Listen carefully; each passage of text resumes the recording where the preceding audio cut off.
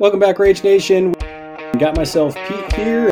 That's not really exciting. You got Senior Dixon. I don't think that's appropriate. And we got Monsieur Leopard. Explorers deserved it. No. Absolutely. I was disgusted. I cannot believe they've done this. Why is wacky? Why is Darth good? It's just nonsense. I disagree on that. That's not possible. We're getting the band back together. We're on a mission. Yeah. Now we've got a whole new list of things to complain about. Welcome back, Rage Nation. We are at it again. Got myself Pete here with my boy Dixon. How's it going, Dixon? I'm alive. I think that you are ecstatic because today we are going to be talking about the gnarly old lady herself, Zoraida.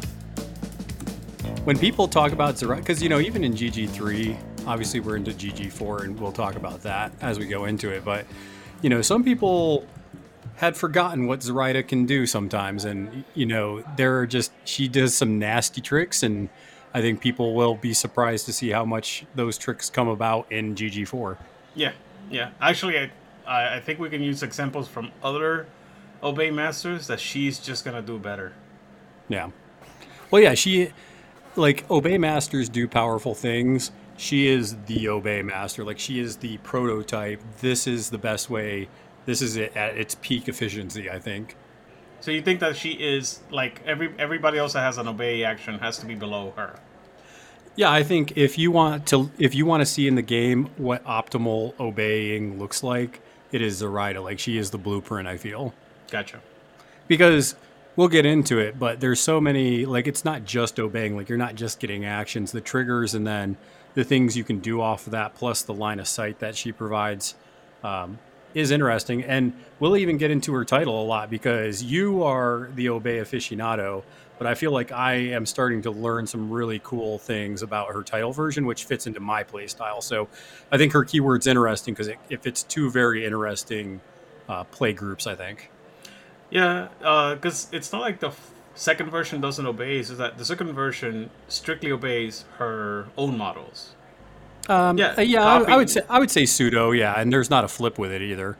Exactly. So you just copy the same action that she does, but that is a type of obey. If you want to get extra threat, if you want to charge, I think charging is out of the question. But you get my point. You get to do free actions for two models at the cost of a card per action, and I think that's fair. Yeah, so before we get into that, though, make sure that you guys are checking us out. You can do that on YouTube. We've had a lot of video content going up there, including just reactions to lists, different battle reports. Got one that I still got to put out there that I've been slacking on, but that should come out soon, as well as just all the reaction videos. Our Discord is always popping off. If you like talking about, Malifaux on Discord, I feel like ours is one of the most active. We have a lot of European and a lot of, Australians and New Zealand people. So I feel like even when I'm sleeping, there's people talking on the Discord channel for Rage Quit Wire. So that's a lot of fun. You can also support us directly if you want to do that at patreon.com/RageQuitWire, where you can support us for as little as $1. And then we also have our affiliation link at giveusyourmoneypleasethankyou-weird.com/RageQuitWire. And any help or anything there is always appreciated. Yep. But I do have one more thing also, just so that people are aware. I am again doing demos, so if you have somebody that's trying to get into the game through Vassal or just in general, like I said, just come into our Discord, ask about it, and I'll try to set up a game. Yeah, Dixon's been doing a lot of not just random pickup games, but also just teaching people how to play on Vassal or teaching them how to play Malifaux in general. I think you've even done just straight up demo games. Yeah. So, Dixon, you have been playing Zoraida forever, I feel. I don't know if that's correct. Yeah, ever since V1. Ever since Malifaux V1, yeah. So, if you could kind of give somebody just a quick rundown, what do you think about the keyword? What is it kind of generally known for? What does it do? Just kind of a general intro here. So, I'm going to say the traps first, because don't play too hard into this, but use it as a layer, is Swamp whatever, the penetrating stench. It has that ability. You can stun, because the keyword has basically an ability that allows you to stun people if they don't want to discard a card. So there's, some tricks over there. But what the keyword is really known for is basically ignoring terrain, ignoring the attack sequences, because you usually get free attacks through obey, and putting conditions and damage on models without their consent, basically.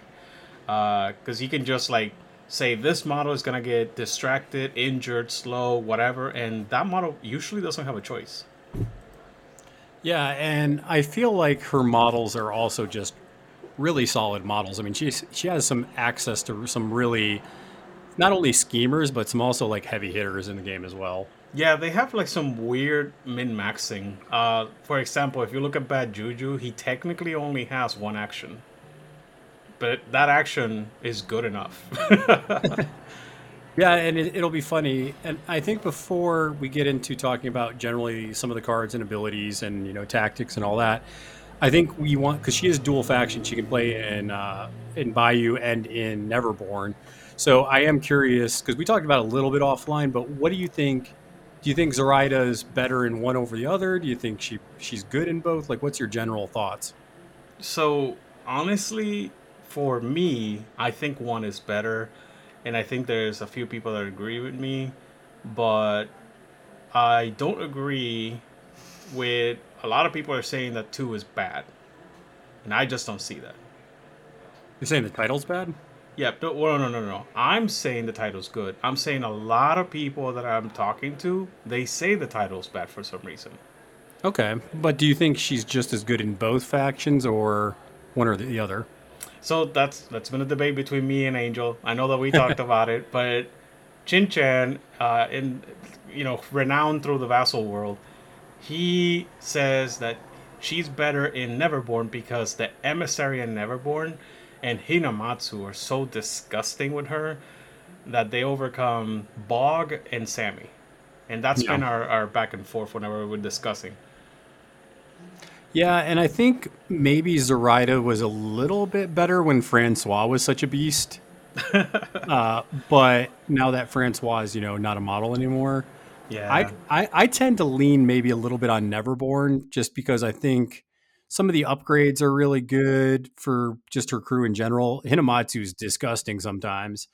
The Emissary is really gross, and I don't know, man. It's just, there's some cool things you can add into that list. But that being said, I don't think it's bad in Bayou, and I actually think I prefer it in Bayou as a player, because I like some of those tools better. Yeah, me too. Absolutely. I mean, in Bayou, 12 cups of coffee on Bad Juju or the Kurgan or just some massive model just puts out this huge area of, not only do you have to deal with me, but now you don't get your bonus action. Yeah, to what I was going to say real quick, I think that the upgrades are both good in both factions, but in this specific GG, I think that the Bayou just have a clear advantage. Because AoE removing scheme markers on every model, or on any model, sorry, that's disgusting. Well, and I think also in the specifically Gaining Grounds 4, where, there's going to be a lot more scheme markers, I would think, and a lot more interact actions. I just think putting, being able to remove those off of any model is just pretty good. Yeah, that's exactly what I mean. It's just so stupid easy in Bayou. Whereas, yeah, you're right. I don't get I get to go first, and I get to not flip the Black Joker. So that's an incredibly powerful ability, yes. But, the other one, I don't know. They're just equally good. Yeah, so I think we'll do this. We focus more on one version of the Master over the other, but I think both of these actually have they're very playable in their own ways. Right. So I think at the beginning of this, we'll actually talk about both cards, and then as we go through, we'll just talk about which versions kind of fit where we think they do. Oh, yeah. So let's talk about the first version of her. I would say obviously she's the Obey Master. Mm-hmm. So it's kind of complicated, though, because you're not just obeying, because there's actually a pseudo obey on her hex attack with coordinated attacks. So yes. It's almost like she can damage, injure you, and then, oh, by the way, I'm going to now swing on you with Bad Juju. But Pete, coordinated attack means I get no triggers. That's bad, right? Yeah, that's fine on what, 3, 4, 6 damage? But only 3, 4, 6. His triggers are great, but they don't add damage. Yeah. So, I mean, technically, I guess the focus adds damage, but you get the point. The point is, you are automatically hitting, basically, because your defense gets lower and lower every time I hex you. Yeah, and it's stat 6, so, I mean, it just needs to hit you once, and then it usually has at least a stat advantage 1 or 2. Yeah. But I feel like another thing that makes her really strong as an Obey Master is that she can Eyes into the Night, where basically she can draw a line of sight through other Swamp Fiend models within 12. That's huge. That's huge. So if she doesn't have line of sight, she can just like run a crap model to get line of sight and then just... We affectionately call it Arc Node. So whenever we mention Arc Node in the podcast, it's exactly what Pete is describing right now. Yeah, and I think that's a big deal. And something that you've gotten better with, but sometimes forget, is I think reading the cards is annoying, but it's super good. Yeah. He's like, oh, you cheated. Let me see the top card. That is, oh god. And then you can discard. And then you can discard it. Yeah, but I'm just so bad at it because so rarely do I leave Zoraida in a position where like the enemy can see me. Yeah. I've gotten better about it, but it's still difficult because like I'm so used to always keeping her in a safe spot that I forget that that's an ability.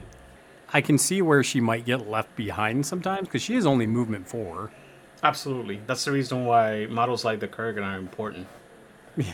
Yeah, we'll get into that stupid model here. I say stupid model, but I'm starting to play Zoraida a little bit as well. Starting to love him. I have seen you enjoy playing him.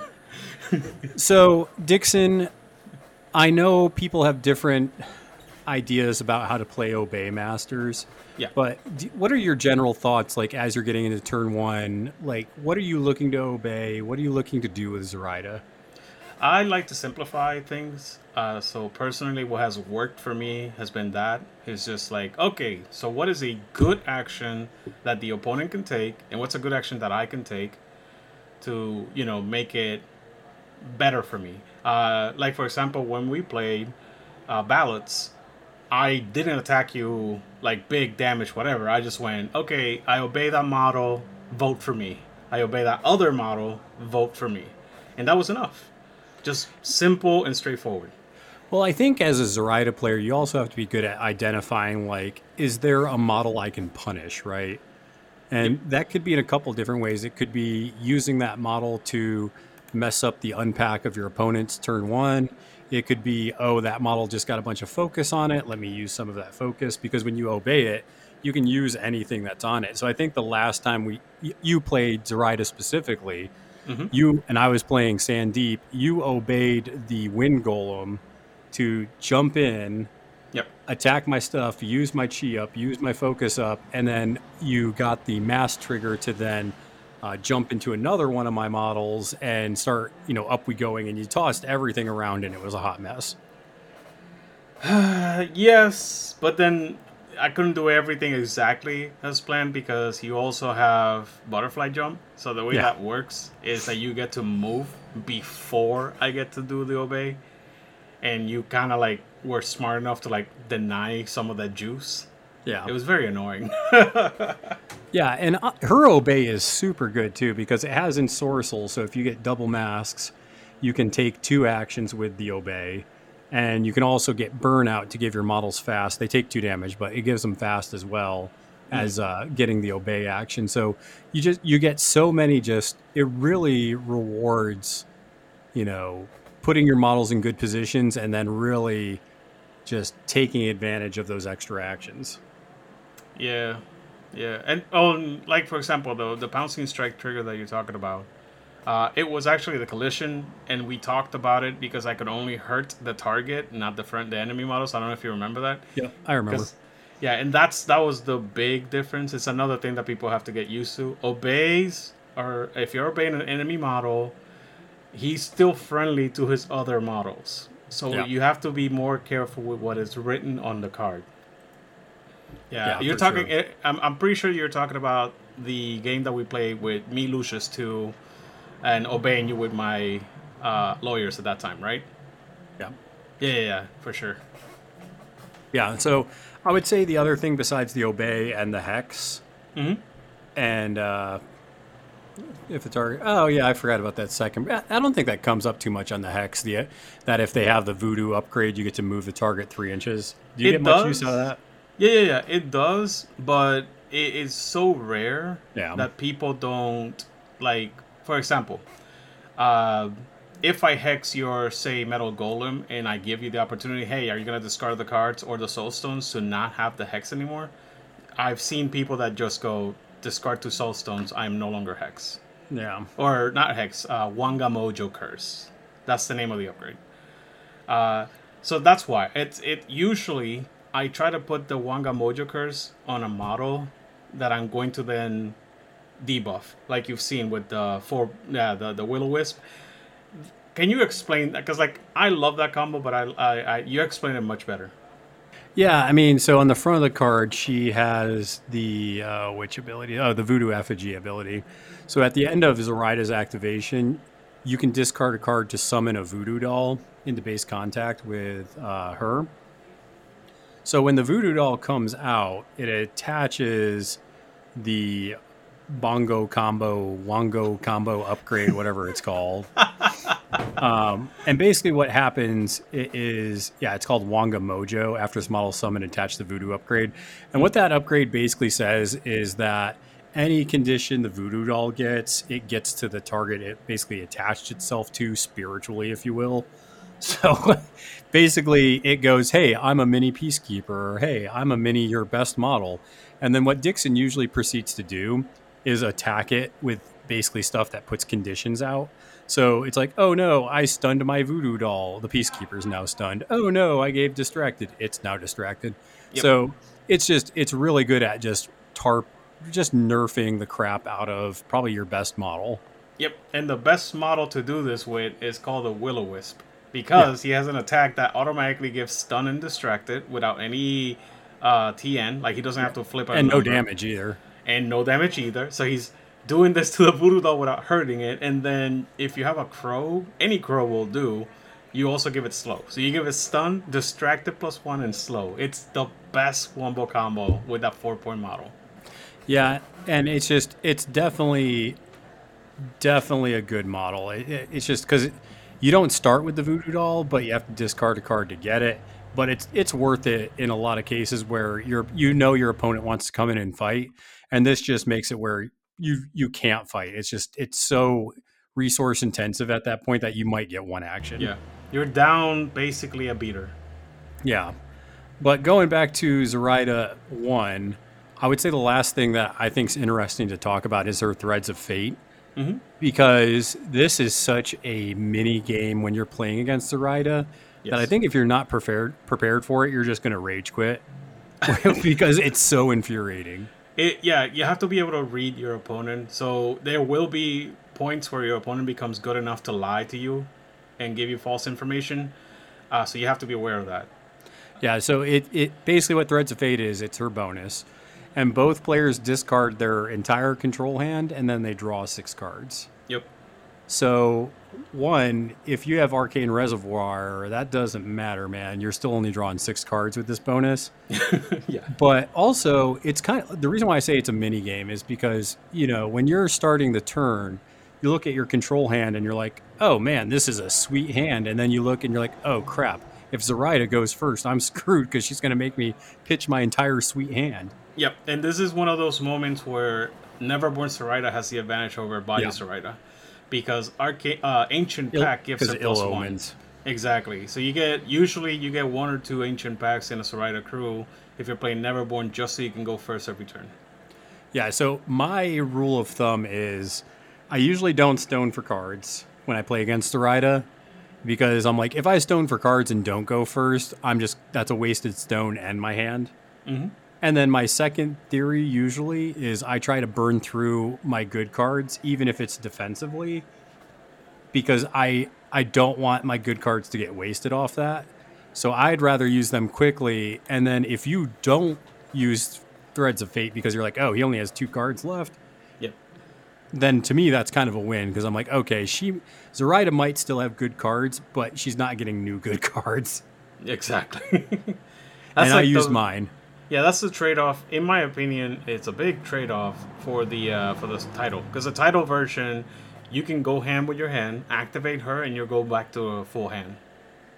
Yeah, it's pretty ridiculous, and we might as well kind of hop over to her right now. Yeah. So the Swamp Hag title is definitely still interesting.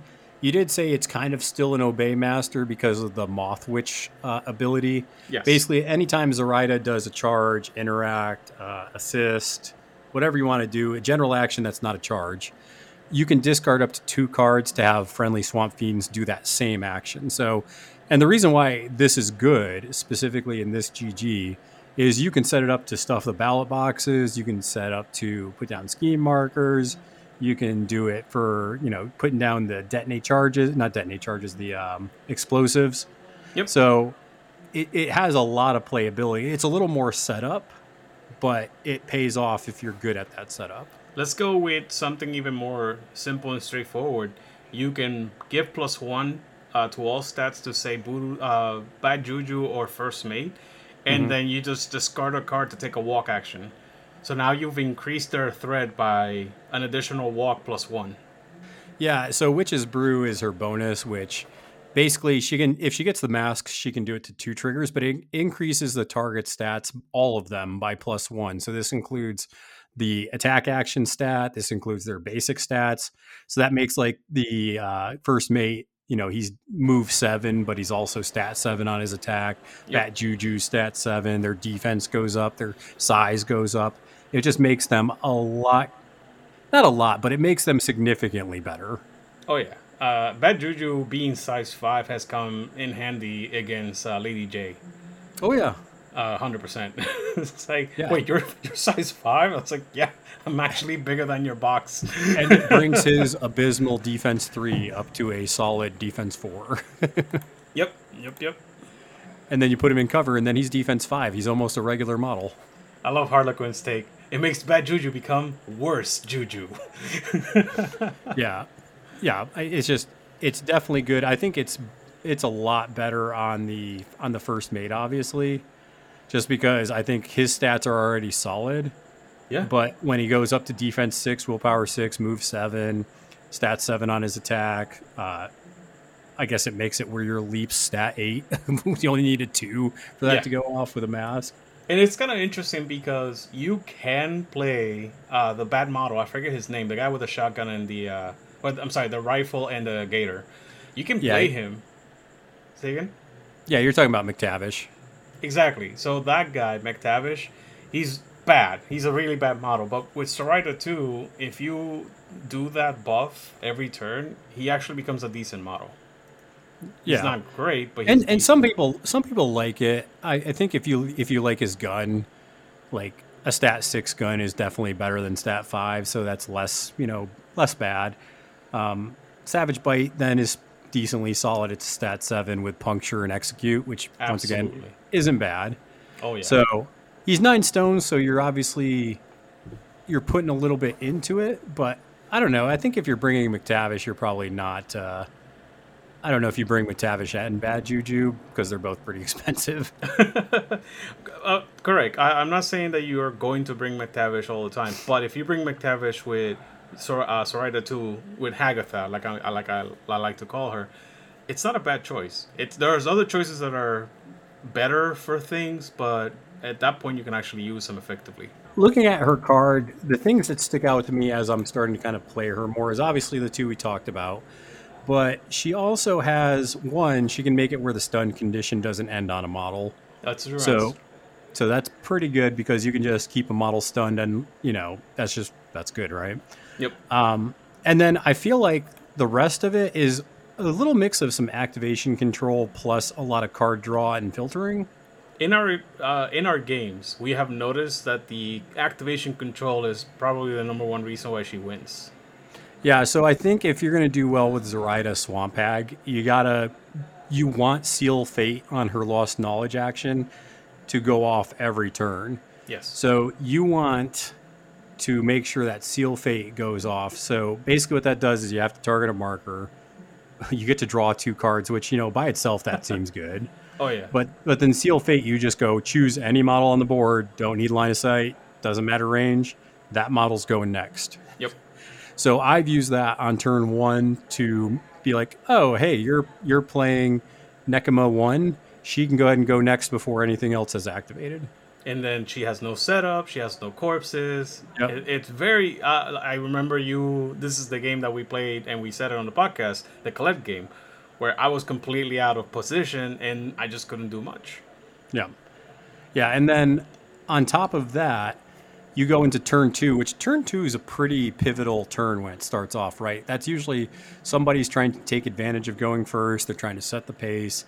And if you go, I'm going to go with Zoraida, I'm going to draw cards. I'm going to off the path to filter my hand and move models around. Then I'm going to seal fate for your totem to go. Oh, look, your little crappy totem, they're going, they can double walk or something. Like they're not going to do anything useful. And now I'm going to go with one of my beaters that I Witch's Brood into. And now they have +1 stats. Yep. Also, if you somehow can fit in, what is it called?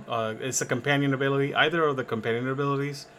Then you effectively get 3 activations. Because Zoraida did her thing. Yeah, so the other thing that she does is Lost Effigy. You can summon a puppet 4 cost or less on the tome trigger. If you do that on Lost Knowledge, you don't draw cards, though. I guess you can't have everything. But, oh, no. But this is where I think it gets a little tricky, because you want to try to recognize which puppets... You don't want to do that. I don't think you do that every turn. But you want to notice which puppets are going to be good in situations, right? So, for example, I summoned the last game, turn 1, I summoned a little Wicked Doll. And, that doesn't look overly impressive, but that thing ended up scoring me like 2 or 3 points, right, Dixon? Yeah, you got 2 VPs straight up out of a free 3-point model. Yeah, and it's just basically a free model that I got just for, doing that little action. Yeah. And we talked about it after the game, and you mentioned, I think it was the Lucky No, it was the Shadow Effigy. The Shadow Effigy, yep. What was your plan again?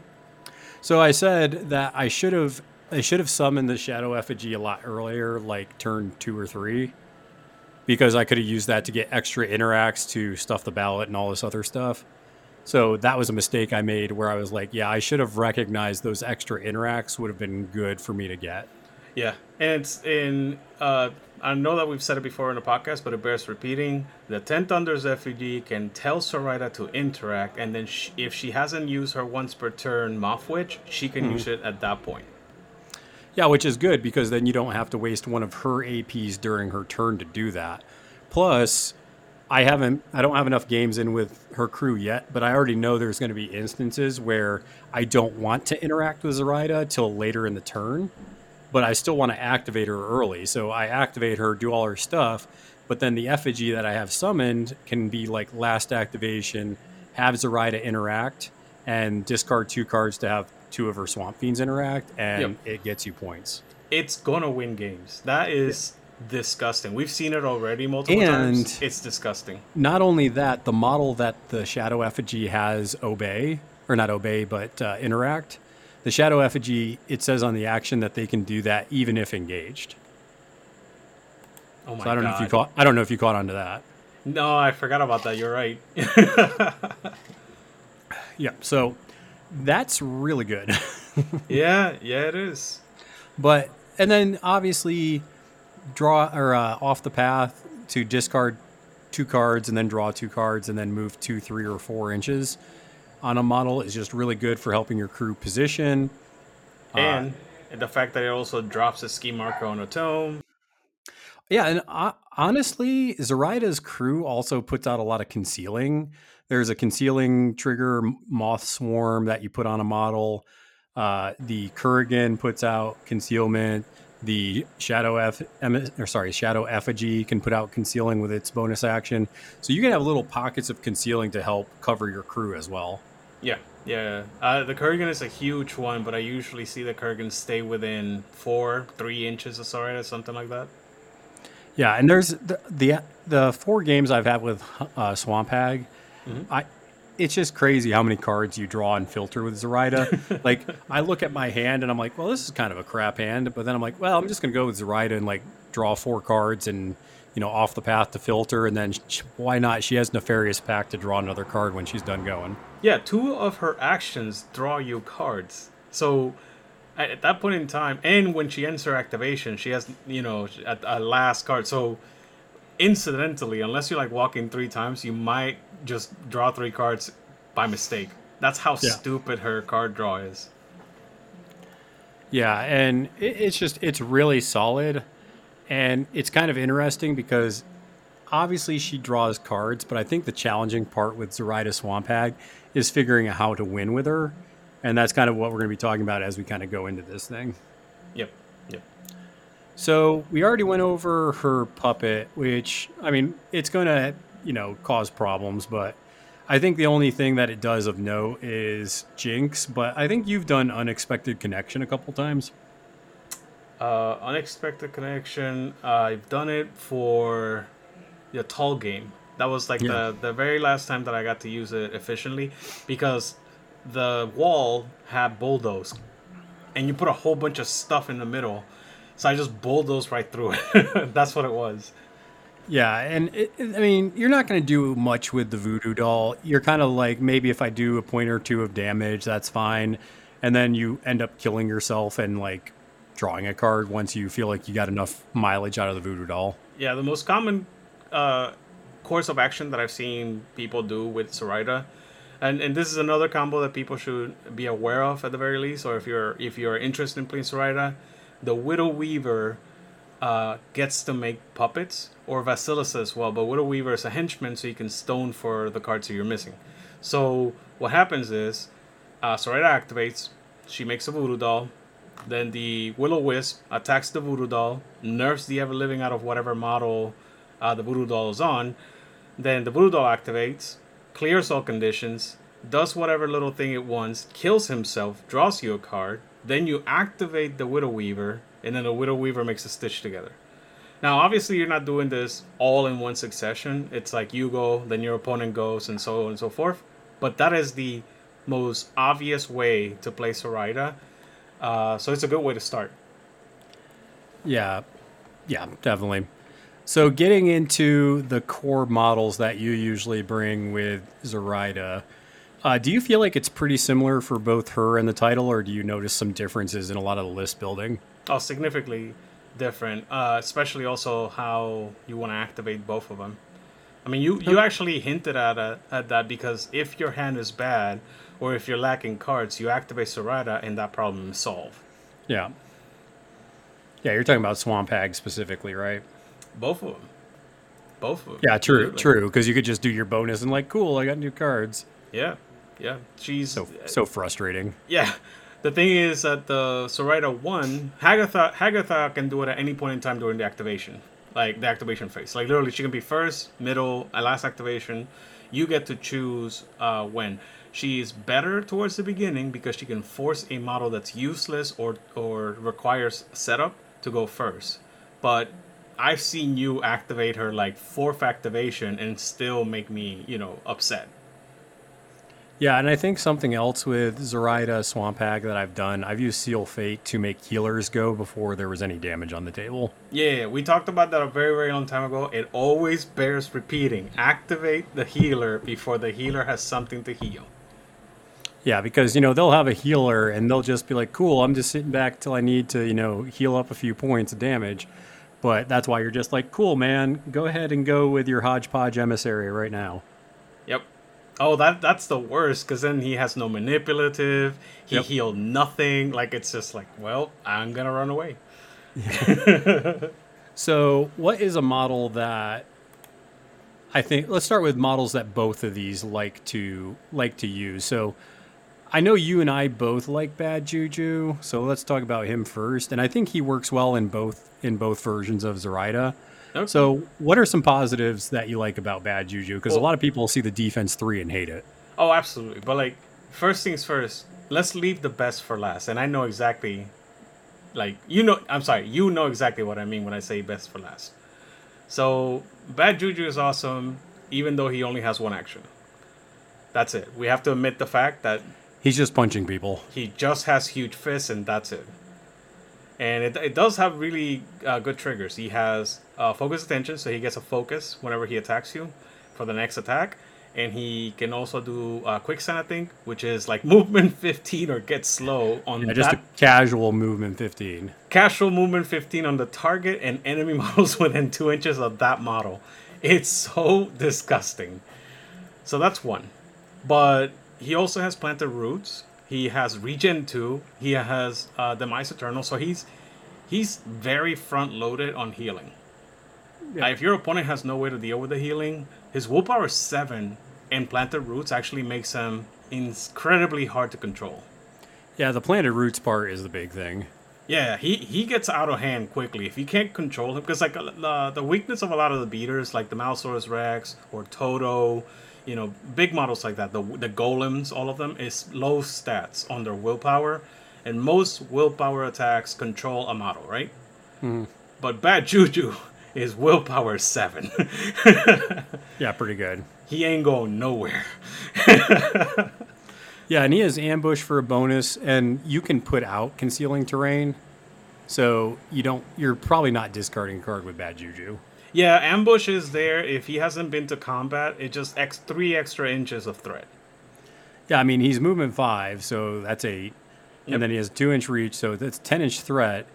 Plus, we have another model that is very good that basically just makes Bad Juju a problem. Yeah, the legend. the thing that really... It deserves all the credit. And I know 3, 4, 6 twice doesn't seem like a big deal. You're just like, yeah, that's good, but you get 2 swings, maybe you miss one. But that's why I think Zoraida 1 is really good, because you can get 4 attacks out of Bad Juju a turn. Yes. Actually, you could get 5 if you... Well, no, it's still 4 because that would make him fast, but without ensorcel. Yeah. Also, you can get the enemy to you, so Bad Juju doesn't even have to position that much. Yeah. Yeah, so you don't have to overextend them because you can just bring stuff to you. Correct. Okay. Yeah, so I've seen it before where you're playing Zoraida 1, you're putting injured on people, getting the coordinated attack trigger, Bad Juju slams in for 3 or 4 or 6 damage, and then you ensorcel Bad Juju, so now he's smacking the crap out of you again. Yep. So out of activation, Bad Juju's hitting you 3 times. Yeah, it doesn't even take that much. It's like a 7. If you get a 7 of crows and you do 2 damage to him and give him fast, he activates and heals 2 to 3 health, and then he's just right back to normal. Yeah, and it's stat 6, so you're hitting models usually either equal to or below. So you're going to hit a lot of these and just do... I mean, even if you're doing min damage, hitting somebody 4 or 5, 6 times for min 3 is still really bad. Yeah, for sure. For your opponent. Not for Bad Juju. He's loving it. Yeah, so there's ways to counter that, though, obviously, with Zoraida 1. I think the Riot Breaker is probably the biggest thing to help stop the nonsense. Yes, and you have to go out of your way. As a Zoraida player, you have to go out of your way to kill that thing quickly. Yeah. Because there's very few models that say you can't do actions out of your own activation as a model. The Riot Breaker is one of them. Yep. So if you play against guilds, you have to be aware of that, because that can make it where you're just not getting that much out of Bad Juju. Yep. Yeah, there's only one other model that you have to really look towards. It's Kaya from 10 Thunders. Mm-hmm. But you rarely see her, but you have to be aware of her. Yeah, and I think also with Bad Juju, you have to be aware where Zoraida is putting him. Because if you see Bad Juju engaging a model and Zoraida hasn't activated yet, you have to realize you're in the danger zone and Dixon's laser is about to unload on you. Yeah, we coined that term a long time ago, but to describe it real quick, that's the combo with Hex that we were talking about in the beginning, where you Hex somebody with the trigger of a coordinated attack. You will spend a Soulstone if necessary, because this is how dangerous it is. Once you Hex it, Bad Juju is now effectively stat 7. And then the second Hex, you're now effectively stat 8, and so on and so forth. And then Bad Juju gets to activate, and it's just bad. Don't get hit by this. Yeah, and that's what I'm saying. It is, and you think oh, I'm okay. Zoraida's going to, jinx me, and then maybe she'll get an obey with Bad Juju. It's no, she's going to Hex you with coordinated attack. So then you're not just taking that damage, you're losing a defense. and Bad Juju swinging on you with no trigger. But then she's going to obey Bad Juju and sorcel him to give him 2 more swings on you. And if she wants to, she can jinx you again. And once again, she's doing damage, jinxing you to put out injured. And then Bad Juju's getting 1 more swing on you with coordinated attack. Yeah. Hex is legit. Hex, by the way, when he says jinx, that's what he means is Hex. Yeah, I meant Hex, yeah. Yeah, it's the same thing. Yeah, and it's gross because not only are you doing damage with Zoraida and injured, you're probably getting about 3 or 4 swings with Bad Juju. So that's pretty good. Oh yeah. And again, he's very hard to control. Once if you don't have any anti-heal, if you have no way to deal with the demise, it doesn't matter if he's defense 3. Like, there's so many ways to make your life hard. Yeah, you really, if you don't have a way to get around the demise or the heal, you really have to soak either a really heavy hitting model, like a straight up killer into him, or you have to just put a crap ton of AP into him. Yep. And I even told you when we played the other day, I was like, did Bad Juju really do that much? And you were like, well, yeah, he took a Toto. A Toto had to go at him the whole game almost. Yes, my master, Ototo, and 1 more model literally were on him since turn 1. Yeah. He eventually died. And Black Joker almost ruined the entire thing. I don't know if you remember that. Yeah, and we were even saying, well, if I would have stunned a Toto, Bad Juju probably wouldn't have died at all. Yeah, that's true. That's absolutely true. So, yeah, Bad Juju's a solid model. I don't think he's bad. I think people look at the defense 3 and kind of flip out about it. But I think if he wasn't defense 3, it would be ridiculous. Yeah, he'd be busted. Now, as far as Zoraida 2, the Swamp Hag, I think it's a lot of using him as a screen. Yeah. So kind of being I feel like the second version of Zoraida interacts more and I feel like she can fight, but I feel like she's better at probably scheming and strategies like stuff the ballot and stuff. Yep. Because she's more efficient with AP and more efficient with just kind of sculpting the hand to kind of just get profit somehow. And honestly, I've been thinking about it since you mentioned McTavish for Bad Juju, and I think Hagatha trading those 2 models is not terrible. You're right. Yeah, because the games that I've played, Bad Juju has, Bad Juju killed some models, some squishier ones, some Scheme Runners. Mm-hmm. He's kind of made a couple of masters kind of pee their pants a little bit. like you played the Obey Misaki. Yep. And I just threw Bad Juju in your face, and you're like, well, then. Yeah, no, I needed to have a 13 in hand to be able to obey him. I was like, this is not easy. Yeah, because he's willpower 7. If I put the thing on him, he's willpower 8, yes. Which is brew. Yeah, so, oof. Oh my God. You didn't get to do that before I obeyed him. Oh, that's so good. That would have been bad. You saw the danger lights, and you were like, oh, okay, I need to do something. Yeah, and I stone and prevented 6 damage throughout the game and healed her back up. Yeah, Juju did his job. But, like you said, you probably could swap him out for some other Swamp Fiend. What is it called? The Swamp Mother? The Silhouette Mom? Yeah, it's the Swamp Mother, I think. Yeah, Spawn Mother. So you can do Spawn Mother, you can do McTavish, maybe. I've seen him work. I'm not convinced, but I definitely need to give him a fair shake again. Do you like the Swamp Mother? Spawn Mother, yes. I actually Spawn Mother, yeah. Yeah, for sure. I have played her. She is good. The problem is that Bad Juju and First Mate do the job better, in my opinion. So usually I don't need all 3 beaters. Yeah, because Spawn Mother has a 2-3-6 damage track, which is not great, but she has built-in poison. Right. It does have puncture, so you can get there. Yep. I don't really love anything else on her card. No. You just said the thing that actually makes her a good beater is puncture. The puncture. Yeah. Because if she just gets the puncture, because you can Stonefield puncture, cheat a high card or whatever. Now I get a straight flip. They have to cheat or stone, because 6 damage is not something that you can ignore. Yeah, it's true. Yeah, and she can just do poison as well. There's just so many little things that she does that in the end do a lot of damage. I wish her tactical actions did something. I don't like the gup hatch lay egg thing. I think it's clunky and nonsense. Yeah, I found that it's a trap. It's a very interesting thing, but I found that it's a trap. If you use her like a cheaper bad juju with stealth, I find that she's better. Yeah, stealth isn't terrible. Yep, that's it. Yeah, and maybe I'll have to maybe actually buy this model and try it. I've only played her like once, and I was like, meh. Yeah, no, she has like one thing against her, which is like she doesn't ignore severe, but the fact that she has stealth is actually pretty huge. Yeah, so I think there's two other models that both versions of Zoraida like. Mm-hmm. I think the first mate's just good. Yes, 100%. Like, he's a schemer. He's a beater. He ended up almost one-shotting Desper when we played on Tuesday.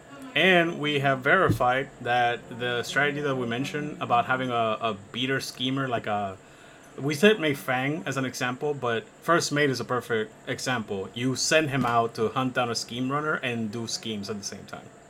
Yeah, basically I pushed him off to run with a Silurid.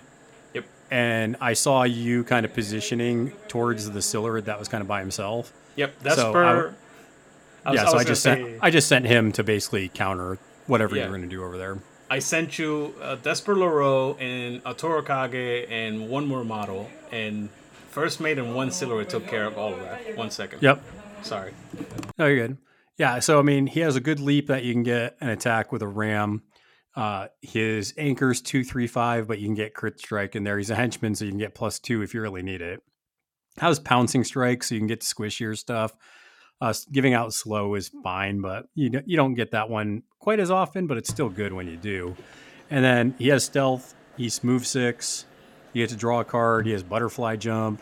So it's just really good stuff. Yep. And Freeload actually gets a lot of use now. Yeah, it gets more use for sure. So annoying. Yeah, and then I think the silent MVP helping to just unpack this crew and get it where it needs to is the friggin' Kurgan for both versions. The legendary Bush. So, shifting Earth is annoying. I'm just going to throw that out there. Oh. It's the best mode of transportation, and you've abused it, so I can't possibly see how you're mad about it. I mean, I'm less mad when I'm using it. Yeah, exactly. Like, you catapulted Bad Juju. How many inches was it? 14? Yeah, so basically the Kurgan hopped him over himself. So shifting Earth takes a model within 3 when you activate with the Kurgan, and you can place it anywhere within 3 of the Kurgan. Yep. So the Kurgan gets pushed with either Zoraida or if you bring Bog out a keyword. So you just move him a little bit with off the path. And then you use Shifting Earth to then teleport Bad Juju or X-Beater or Zoraida, who's 3 inches behind you and is now 3 inches ahead of you. And you're a 50 mil base, so what's that, a casual 8-inch place? Yeah. And then you push him 5, so that's 13. Yeah. So casually. Avalanche pushes you 13 inches not activated. And for a 5. Like, you don't even need a high card. Yep. Yeah, so that's kind of the big thing, is just helping get your models where they need to be. Mudslide puts up severe concealing terrain, so that's good around him. It also makes it where you have, during your activation, you have a 3-inch reach with Tangled Roots. So I've used that to help reach some squishy models to kill them with the Kurgan. That's been pretty good. You can, when you obey him, also, it's not during his activation, it's just whenever he does his melee attack. Yep. Oh, okay, that's good. Yeah. So, and then I think the other thing I've seen you really do with him that can be pretty gross is I've seen you heave some models into some very provocative situations. Yeah, I oftentimes rescue my own models too, doing the same thing. Whenever you hit one of your models for any ram, you can just heave one of your models. You can heave 3 inches from Kurgan. So you can put up the mudslide, charge X model, hit them with a ram, and then place them 3 inches from the Kurgan. So that's, again, an 8-inch displacement. Yeah. For 2 damage. That's I've seen the Kurgan take, like, for example, I've seen him take the Riot Breaker and throw the Riot Breaker at Bad Juju to then have Bad Juju kill it. Yes. Yeah. Like I literally charged in the middle of your. I lost the Kurgan, by the way, that game. It was like turn 2, so I traded an 8-point model for a 7-point model, but I felt that won me the game. Yeah, and that's the thing. Like the Kurgan, if you aren't ready for the Kurgan, because Swamp Fiend doesn't have a ton of armor, but if you don't have a way to deal with armor too, the Kurgan's pretty hard to put down. Oh yeah. Oh, absolutely. Because it's 8 hit points, armor 2. If you can ignore armor, the Kurgan just dies. Yeah, he also randomly has concealment because reasons. He's really good. Yeah. So definitely those are the models that I think both versions of Zoraida like. And I think anything else is kind of just like what you prefer, what's good for the mission. So I think actually comes the important part. Models that are good with specific ones. In Bayou, I think Bog is great with Zoraida too, with Hagatha specifically. Yeah.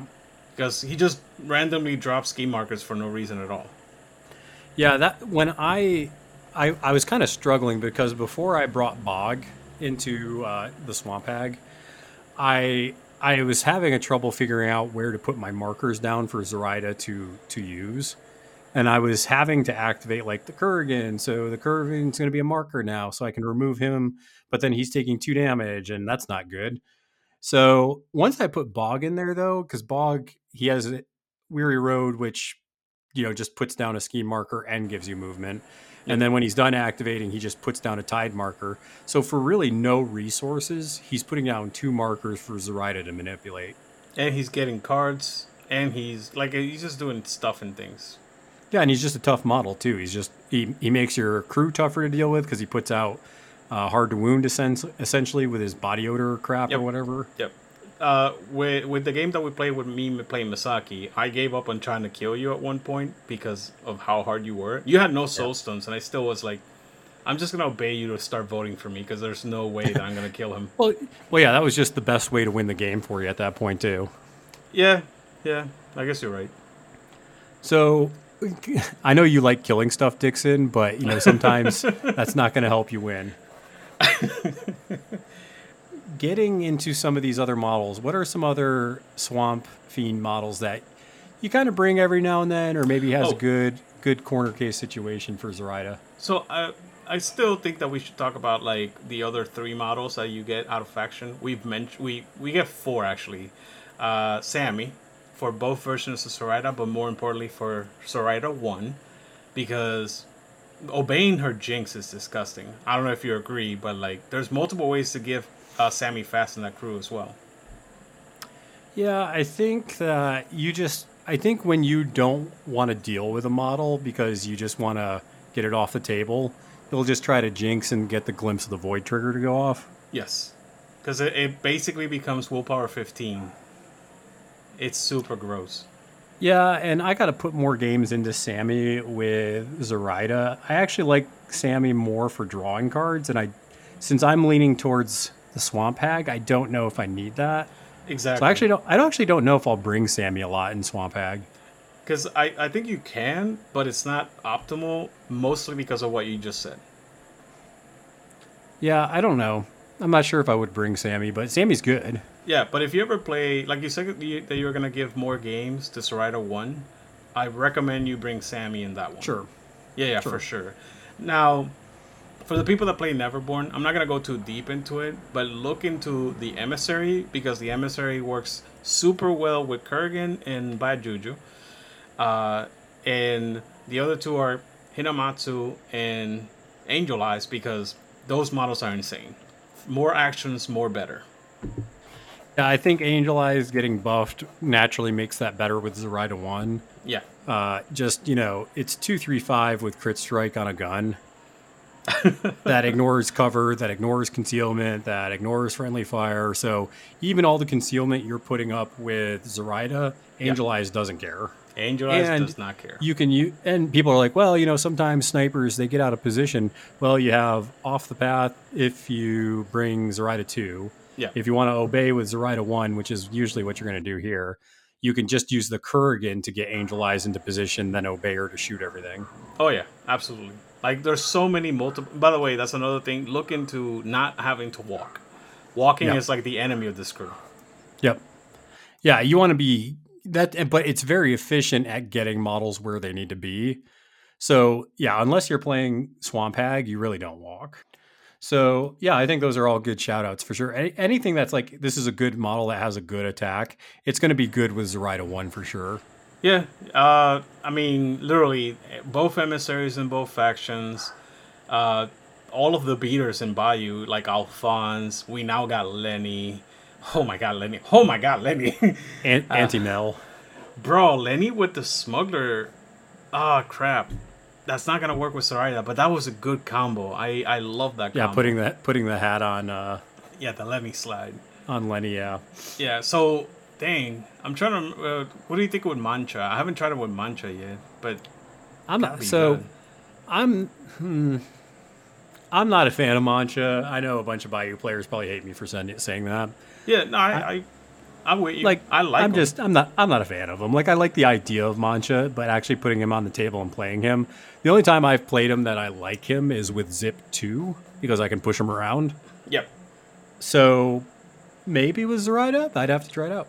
Yeah, that's the main reason why. With Zoraida 1 specifically and the Kurgan, you can put him wherever you want. And mutilate with the cards that you get. Oh, that is so good.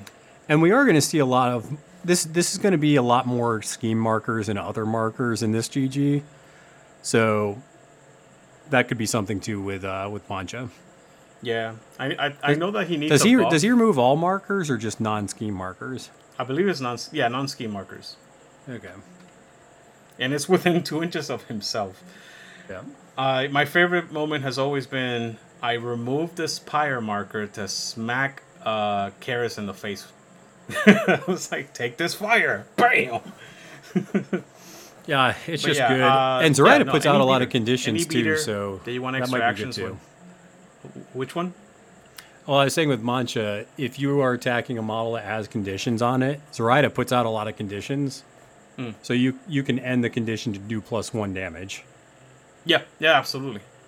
Dude, he's great. He's so good. Oh my god, he's so good. Well, his damage is high, but he doesn't survive. That's a big issue with him. That is true. But, this is a gaining grounds that might be a little more schemy, so maybe he can, hang out a bunch. Yeah. So let's talk about some of these other Swamp Fiend models, because I am curious to see if they will do anything. Okay. So is there any other... Let's start with minions, just in general. Are there any other minions, Dixon, that you have found good use with Zoraida? Back in GG3, I can tell you yes. I am still coming up with the other ones, so I'm going to say some of the ones that in GG3 they did highlight. Wall guys.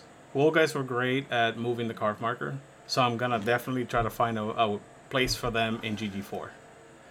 I was going to say, yeah, the walled guys can do some scheming. They're a little slow, though. You have plenty of concealing, so movement 11 is 1 inch more than average. Well, I am in more of the camp of the Silurids myself. Silurids are MVPs. I think you can slam 3 of these on the table in a lot of pools in Gaining Grounds 4 and not feel bad about it. Yeah. It's not going to be optimized all the time, but you only have 1, and that 1 still got you 1 point.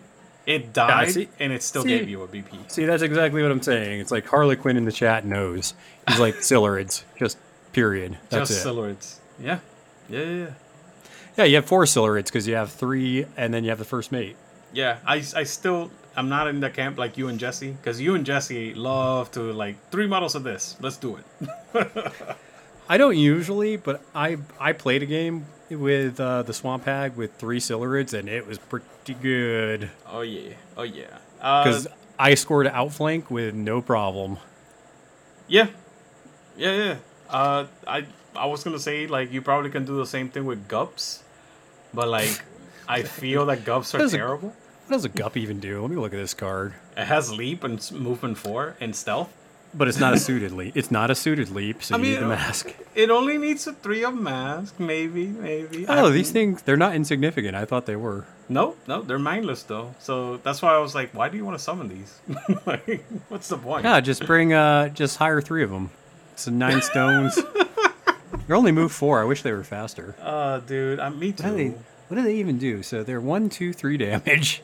Yeah. And adulthood, beast only after killing. Yeah, dude. They grow up into a Silurid. Okay. Yeah, they're wicked dolls that can turn into a Silurid if they get lucky.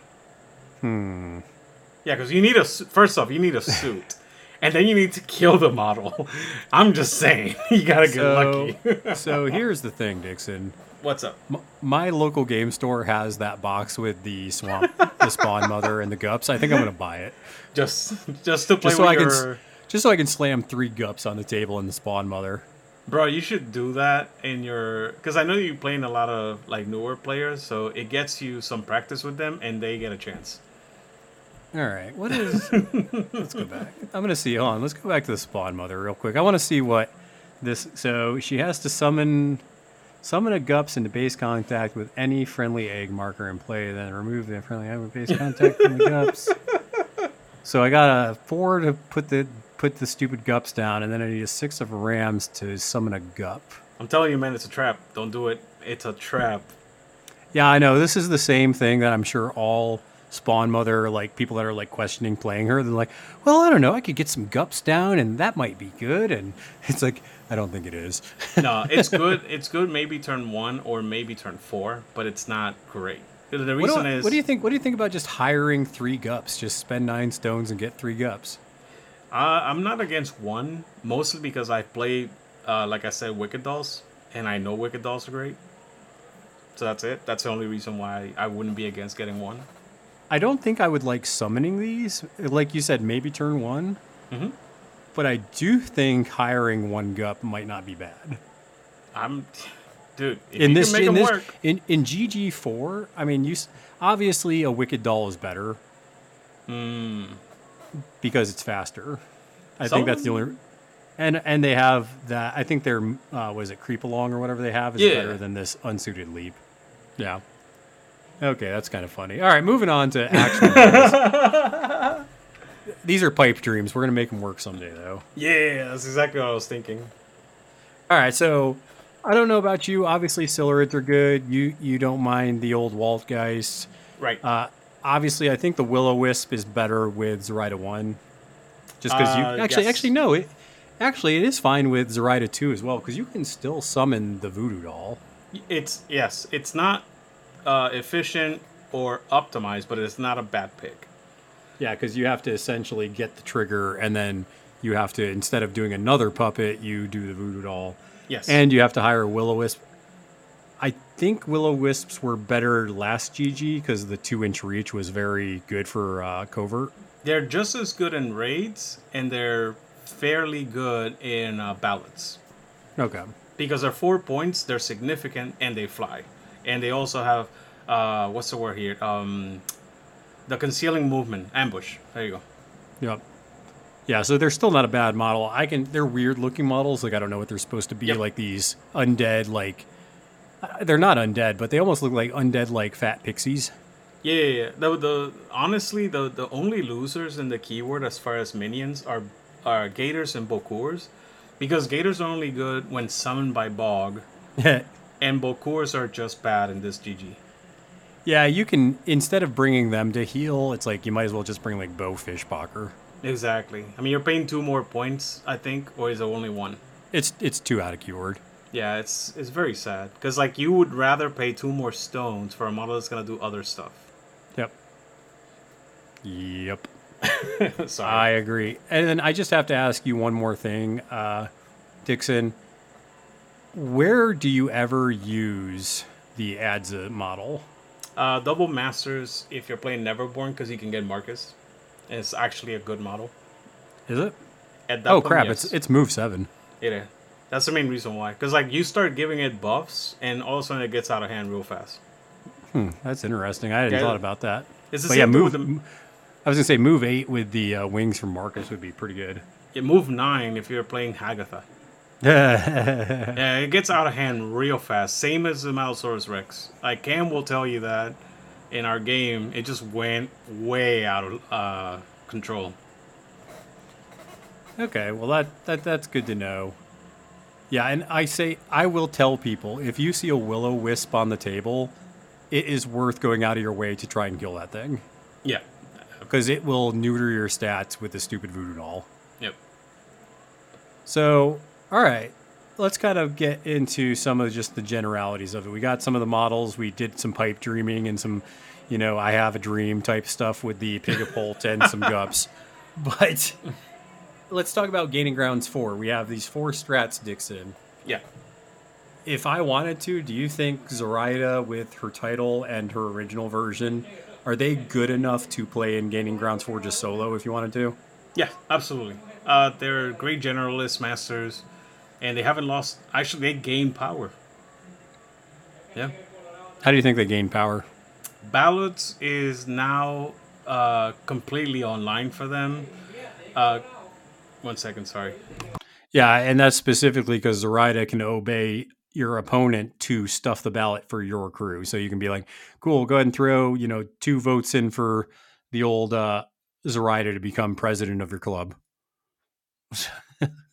So that's good. The other ones, the plant explosives and why can't I think of the other interact one?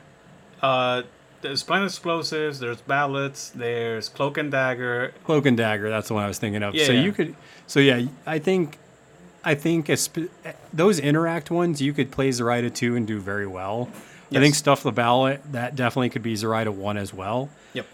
And I think if you're going honestly with Raid the Vaults. Raid the Vaults, thank you. Yeah. I think that one you could drop either version to if you really wanted to. Yeah. In my experience, Raid the Vaults now makes the what's the big slime thing that's ginormous. The model is like bigger than Juju. Groot Slang.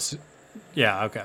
So the Groot Slang becomes, because in GG3 he was fantastic at covert because he didn't need to interact. He could just teleport to either corner and deny a point or control it at the same time. Deny and control, because he has 2-inch reach with his tongue. So you can still that. You can still do that. You can still raid the vaults with him. He just doesn't stand up and fight. He is a very bad scheme runner, chaser, but he can still scheme and get you points for free. Like, if your opponent doesn't send something back to deal with him, he just wins. Yeah, he can be a problem in some boards. I think he's better into like corner and flank. Exactly. Because it's harder to turn around and go deal with him. Yeah, once you get past the midline and those 2 types of deployment, he just becomes a huge problem. You're like, oh crap, well, there he goes. Yep, there goes that man. Okay, so I don't know, man. I think it's, if you are wanting to become like a very good player where you're good at analyzing your opponent's stuff, I think that's where being the Zoraida master starts to really sing. Because if you're just obeying, just to like walk, like I'm going to obey my model to walk. That's kind of like, that's like a baby step, right? Like you're like, okay, I don't know what I'm doing yet. But when you're obeying your opponent's crew to really punish them, or you're putting your models into positions to, capitalize on, maybe bad positioning, or if there's a problematic model and you're just like, I don't want to deal with that effort, he can go that way. Yep. Or I'm going to stun him and I'm going to do all this stuff to make them a bad model. That's when I think Zoraida becomes a really powerful keyword. Yeah. If you don't need to win attrition, she is disgusting. In Neverborn, she gets the added bonus that she can put in models like Thune, or the most commonly used tactic with Widow Weaver, like I said, and finally Candy, which if you played against Candy, that seems like putting yourself in a being locked inside a bathroom with a Wolverine. That's how it feels like sometimes. Yeah, so I think really capitalizing on those out of keyword models, or those really good models that you bring. But I think the hardest thing for people that play Zoraida is with the original version, I think figuring out the best way to optimize your obey actions. Yeah. Because I think, like I said, a lot of people just are like, I'm going to use obey to attack. I'm going to use obey to walk. And it's like, no, you need to be getting better. Like, it's almost like you got to start thinking 3D chess with Zoraida 1. Like, I've even seen you obey a model to give it burnout, and this is one of my models, and you're just doing that purely to do 2 damage to kill it on the trigger for burnout. Yeah. Like, that's what I'm saying. Like, with Zoraida, you got to start thinking that level of, okay, how can I use this card to, manipulate the board so I can, win the day? There is, famously in the podcast we mentioned that it took me in M3E, it took me 30 games before I felt comfortable with Zoraida. Yeah. That's how complicated her decision tree becomes in M3E. So I wouldn't be shocked. Some people get her fast. Some people are talented like that. But, like, it might take you longer. Might take you about the same as me. Yeah, and I think with Zoraida 2, the thing that's going to take you probably the longest to figure out is how to best use Seal Fate against your opponent. That's huge. Because if you go, I'm going to make that model activate, and if your opponent's okay with that, you're using that trigger wrong. Like, you want to have them activate something that they do not want to activate right now. Yep. That they groan. Physically be like, oh. Well, that was like turn 1 that we played on Tuesday. Turn 1, I was like, cool, I activate Zoraida, and I didn't even use my pass tokens because I wanted to activate early so I could make you go with a model early. Yeah. Yep. So I literally activated Zoraida, and I said, cool, I want to see where Desper's going. And that was so huge, because you're right. Like, if you let me do that till end turn, I'll be like, this model that you have is now out of position, and I'm just going to steal Soulstones. Yeah, and exactly. He did not let me do that. That being said, there's, like, many tricks. You can start looking around, like the combo that we talked about it. Try to, like, rewind that part about the Widow Weaver. That's a great way to start. I really recommend it. If you're playing Bayou, pick up Bog, summon a Gator, and try to see how much you can do with the Gator. Like, that's how silly this becomes. Yeah, I don't usually summon the Gator with Bog, but in Zoraida, because it's a Swamp Fiend model, I think it fits very well with what you're doing. Yeah. And I think it is worth summoning in most games with Zoraida. Well, I'm talking about, like, if you're a casual gamer, you don't have to be a tournament player to enjoy Zoraida. Oh, no. So, like, you're right. On tournament play, I believe the Gator can become a trap. But as a casual gamer, just summon it, see what you can do with it, and how it interacts with Zoraida. And honestly, I feel like I think if you're a newer player, the title's probably better to start with. You think so? Yeah, just because, I mean, I think just maybe not. There's a little bit more positioning maybe with the title. I like that the title draws a lot of cards in a more simplified way. Maybe that's what you were thinking? That's what I was thinking, but you have to have markers down, and some newer players aren't comfortable with, like, oh, how do I get markers out, or do I do this? And yeah. So I can see possibly that, but I think you're right, because you could just obey your stuff to, like, I'm going to charge. Yep, I'm going to see through the eyes of that Gator and make it so that you can't get back into the deployment zone. Yeah, that being said, like, if you start out with Zoraida, you'll have a lot of growth. Like, you will keep finding stuff, 30, 40, 50 games into this crew that you hadn't done before. Yeah. And be aware of any attacks that says enemy only. Yeah. So we did talk about some of the countering with, like, the Riot Breakers. Is there anything else you see playing Zoraida, Dixon, that are good counters or tough models that you find difficult to deal with? So we said the Riot Breaker, and we said Kaya from 10 Thunders, which is the cat, the Sayuri cat, because they counter the actions outside of activation for your models. The Emissary from Guild also has that same ability. And then you have, like, random things, like, for example, if you're playing, if you know that they're gonna play Bad Juju, you can bring models like the Hang. You can bring Jorogumo, anything that says no healing for you. Like the Emissary in whatchamacallit, in Resurrectionist becomes a good model. Just stuff like that. Anti-heals, anti-obeys, pretty much that. That's about it. I haven't pulled it off yet. This isn't a counter, but I wanted to mention it because you talked about the Resur Emissary. Yeah.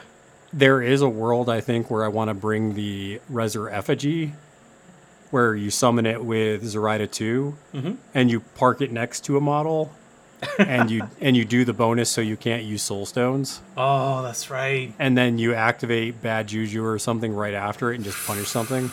Oh my god, that actually is disgusting against 10 Thunder Masters and some, whatchamacallit, the Arcanist Masters, because they don't have armor.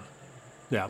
Yeah, most often than not, Masters from those factions don't have armor. There's a couple that have the exception, like Mei Fang and, what's his face? And that's about it.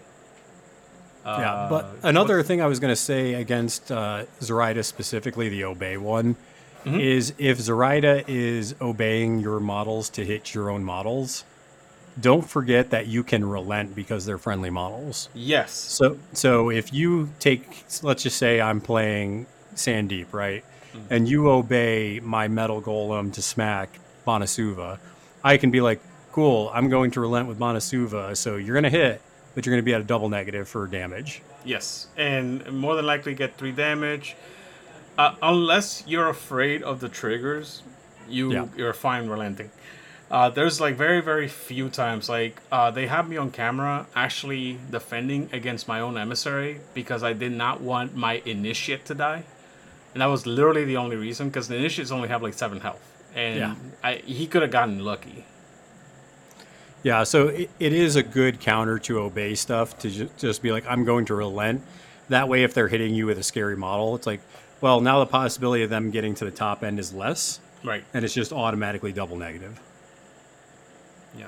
Yep. I've only gotten burned by relenting a couple of times with Obey Masters. Most of the time, it's the right move. Unless their triggers are good.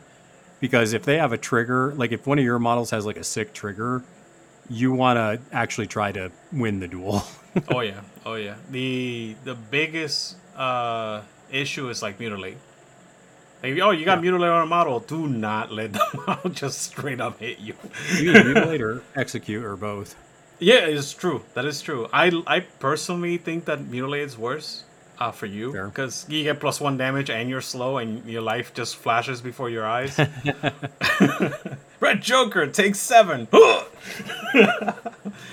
Yeah, and I think the other thing that can be a good counter to Zoraida's crew is just knowledge of what you're going into. Like, knowing that Zoraida, like, she does what she does. Yep. Because that way you don't set your, like, you still can't prevent everything, but if you know the obeys are coming and you know your models and what Zoraida might target, you can make it challenging for them to target your good stuff. So, hiding behind blocking impassable terrain and stuff like that to try and make it harder. I think Zoraida sometimes can struggle with crews that scatter. I think Zoraida is really good at picking apart bubble crews. I think sometimes the crews that scatter she can struggle a little bit with. I'm actually wondering, I think more sacrifice, like Oni are a problem. Because I found when I bubbled up against your Zoraida specifically, Dixon, you have enough knowledge in the game where you're like, oh, I'm going to, obey your stuff and pull this part of the bubble apart, and now I'm going to come in and kill you. If you can bury, like Terra is a problem, I want to say Oni is a problem, and I want to say Misaki, like models like Misaki specifically. So those are the 3 ones that I'd be like, watch out for these. Yeah, mostly because of what I said earlier with the anti-heal. A random Jorogumo can actually ruin your day. I was going to ask you, Dixon, so thinking of some of like the scariest models in the game damage-wise, have you had an opportunity to like play against Outcast or Von Schill? Absolutely. And like punch people with like Hannah or Eric? Yeah. Oh yeah. One of my favorite, because like the thing is that Eric, they'll relent and whatever, but Red Jokers happen. Oh, yeah. And my favorite was, I don't know if it was you, but I hit somebody with Eric, and Eric double negative into a Red Joker, and he had the buff that does +1 damage, so he did 8 damage to Hannah. And it was just gorgeous. And Eric does have puncture, so he can get around some of that. Yeah, just little things like that. You know what I mean? Like, it's just like, holy crap. But that was the one thing that I remember. He had the +1 damage, and I hit him with the Red Joker on Hannah. Also, if Zoraida is trying to obey your model and you have focus on that model, use it defensively in the duel, because if you lose, Zoraida is going to steal your focus. Yes, do not, if you have any good conditions like that, use them. If you're a rider, prepare to lose all your fate tokens. I'm going to use all my fate tokens. Oh, that sucks. What does it say? You guys mentioned a lot of models have low willpower. The average willpower is 5. I don't consider it to be low. The fact is that she has a high attack. So I don't consider that most people have low willpower. Oh, you're talking about in her keyword. Yeah. Almost everything in the keyword is like willpower 5 or 4. Like willpower stupid beast. Yeah, dude. Except for Bad Juju, which is really good because he's like uncontrollable. I mean, and if you're playing in Bayou, your stuff usually has lower willpower anyways. Yeah, you just learn how to live with that. Yeah, you kind of make your peace with it. You're just like, yep, if this is a willpower duel, I'm probably losing. Yep. Try not to make it into a fight. Literally just start running away. I don't know. What's that saying that you have, Dixon? Your body's willing or your mind's not? Something like that? No, I usually say, is the juice worth the squeeze? But my mind's telling me no, but my body's telling me yeah. That's probably what you're referring to. Something like that. Pretty sure. But you want to know what? They can't obey your stuff if it's stealth, and you just bring an all stealth list. I hate the fact that you are so damn good at hiding your stealth models. Because I do work at like trying to get around it by like getting close to you, and you're like, nope, I'm out. Yeah, go ahead and leap on over here. Yeah. I'm just going to build like a Zoraida stealth list just to play against you with it. That's going to be a nightmare. Everything's stealth. No bad juju. The only thing that's not stealth is going to be Zoraida and the Kurgan and the puppets. I'm going to lose the Desper Loro and like Jin real fast that way too. Just trying to deal with this crap. I don't know, Dix, is there anything else? I mean, you're the Zoraida guru that I know, so is there anything else you wanted to kind of drop knowledge on before we wrap this don't thing up? Don't get discouraged. She is A, maybe S tier. She's just very, like her skill floor, like just to get good with her is just hard. It's just very, very hard, but she is one of the best masters in the game. Like, I would definitely put her on the top 10 if there was a top 10. Yeah, I'm not because I'm getting into her and I don't have a ton of games into it. And obviously I have a little bit more knowledge than somebody coming fresh into it. Yeah. But I even say that to myself where it's like, okay, I didn't play that game great. I don't think I've won a game with Zoraida. No, I won one. But it's one of those things where you definitely need the reps with her. It's hard to just go into it and just start winning with her crew. You're gonna, I don't know if you already have, but when I played, I remember finishing a game and like a day or two later be like, oh crap, I could have done this and I could have done what, blah, blah, blah. Like, it's just, it'll hit you after the fact and be like, I feel stupid now. Yeah, I think Seraph brought up a really good question there too. Or not question, but just a solution almost. Right, because if you bring kind of like, I think models that take the hit and Zoraida's obeying a crappy model now, that's not good. So things like Terracotta Warriors, the new Big Hat stuff, if you bring old Cranky, it's like, cool, you just obeyed my Skeeter. Yeah. Or, cool, you just obeyed Bayou Gremlin. The fact that I think you're right, that is a weakness.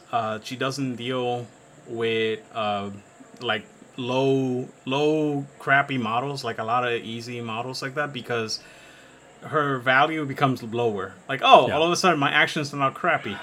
Yay. Yeah, that's the thing. Like, she wants her obeys to be very impactful. Like, the obey, and that's kind of one of the cool things about Zoraida. Like, when she activates, you are holding your breath, like with Zoraida 1. Yeah. You are like, what terror and madness and awfulness is she about to do to me? Yep. How is she going to touch me? Like, oh, crap. Oh, yeah. I mean, great point in the chat. Zoraida loves elite crews. Yeah. Like, if you have a disgusting beater, Zoraida's like, cool, now that's my disgusting beater. Yeah. She's like, in that case, is like, in that specific instance, she is like Pandora, but better. Because Pandora wants you to have better attacks for her to steal. Whereas Zoraida can move the model and use the attack at the same time. So it's well, like double not only whammy. that, I've also seen you with Zoraida 1. You know, take my disgusting beater. Let's just say this time you take, I don't know, let's just call it Lenny. Alphonse. Oh, Alphonse and Lenny, yeah. Yeah, so let's just say, I'm going to obey Lenny. Okay, Lenny's going to charge into this fire. Yep. Lenny is going to swing on your own model. And you can't take the hit on that because it's a friendly model. Yep. And now Alphonse or Lenny is on fire, twice because they did the action and the charge. They're out of position and they probably kill the model. Yep. And if you got the trigger for shove aside, then you get another push, which also triggers the fire again, and then you get a free attack. Oh yeah, how about obeying a Corfy duet? Charge through your friendly models, attack something. It doesn't do. That's actually because it has to be enemy. Yeah, you're right. Yeah, like it's not a good example. You can still charge through to put it out of position though. You can take a Porphy and just double obey her literally 12 inches away, and that's good enough. That's true. That's also the thing. Sometimes just putting a model, 12 inches away from its crew. Yep. Is good enough. Bramble of hazardous terrain too. Like I've done that many times. I mean, I've done that with you with tosses, right? Where I've just like, cool, I'm sending your models 10 inches away. Yep. You did that to literally Hinamatsu on the last time that we played.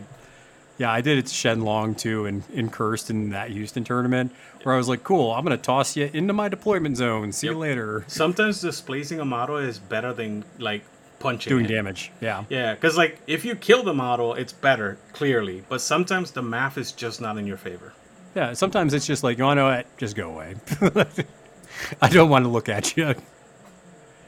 Yeah, so Swamp Fiend's great. I think if you want a good challenge and have a really high ceiling with Zoraida, I think that is that's a good crew for you to kind of stretch into. You can, if you're a newer player, you can start with Zoraida. Just know that you're going to need a lot of games because you're learning the game. But Zoraida's strength really comes in knowing your opponent, right? It's like, okay, how can I take advantage of my opponent's models and my own? So you're kind of playing both sides of the board at that point. I don't know if you agree with that, Dixon. I know, I agree. I was thinking, but yeah, I agree with you. I'm going to check Longshanks really quick because I'm interested actually on her win rate. Yeah, now you got me. I mean, it should be high, but we're going to be looking at Longshanks for GG3, just so that everybody's still aware. When we're recording this, it's still GG3 heavy. Yeah, and we'll look at Bayou because, I'm playing Bayou right now. Right. So we're not going to look at the Neverborn. So out of the top win rates, I actually don't see Zoraida on there. She's not. Apparently, more people agree with you that she's not a real Bayou master. That might be my own. I don't even see her. See, the thing is, I don't even see her on the top for Neverborn either. I don't understand that. She is so, like, literally. I think it's because of what I said. I think she's so hard that I would not be shocked if that's the reason why. Yeah, I think it might be. Because if newer players are playing her, that might also be impacting the win rate. Because she is harder to win with when you don't know what to do with your opponent's stuff. Yeah, I think you're right.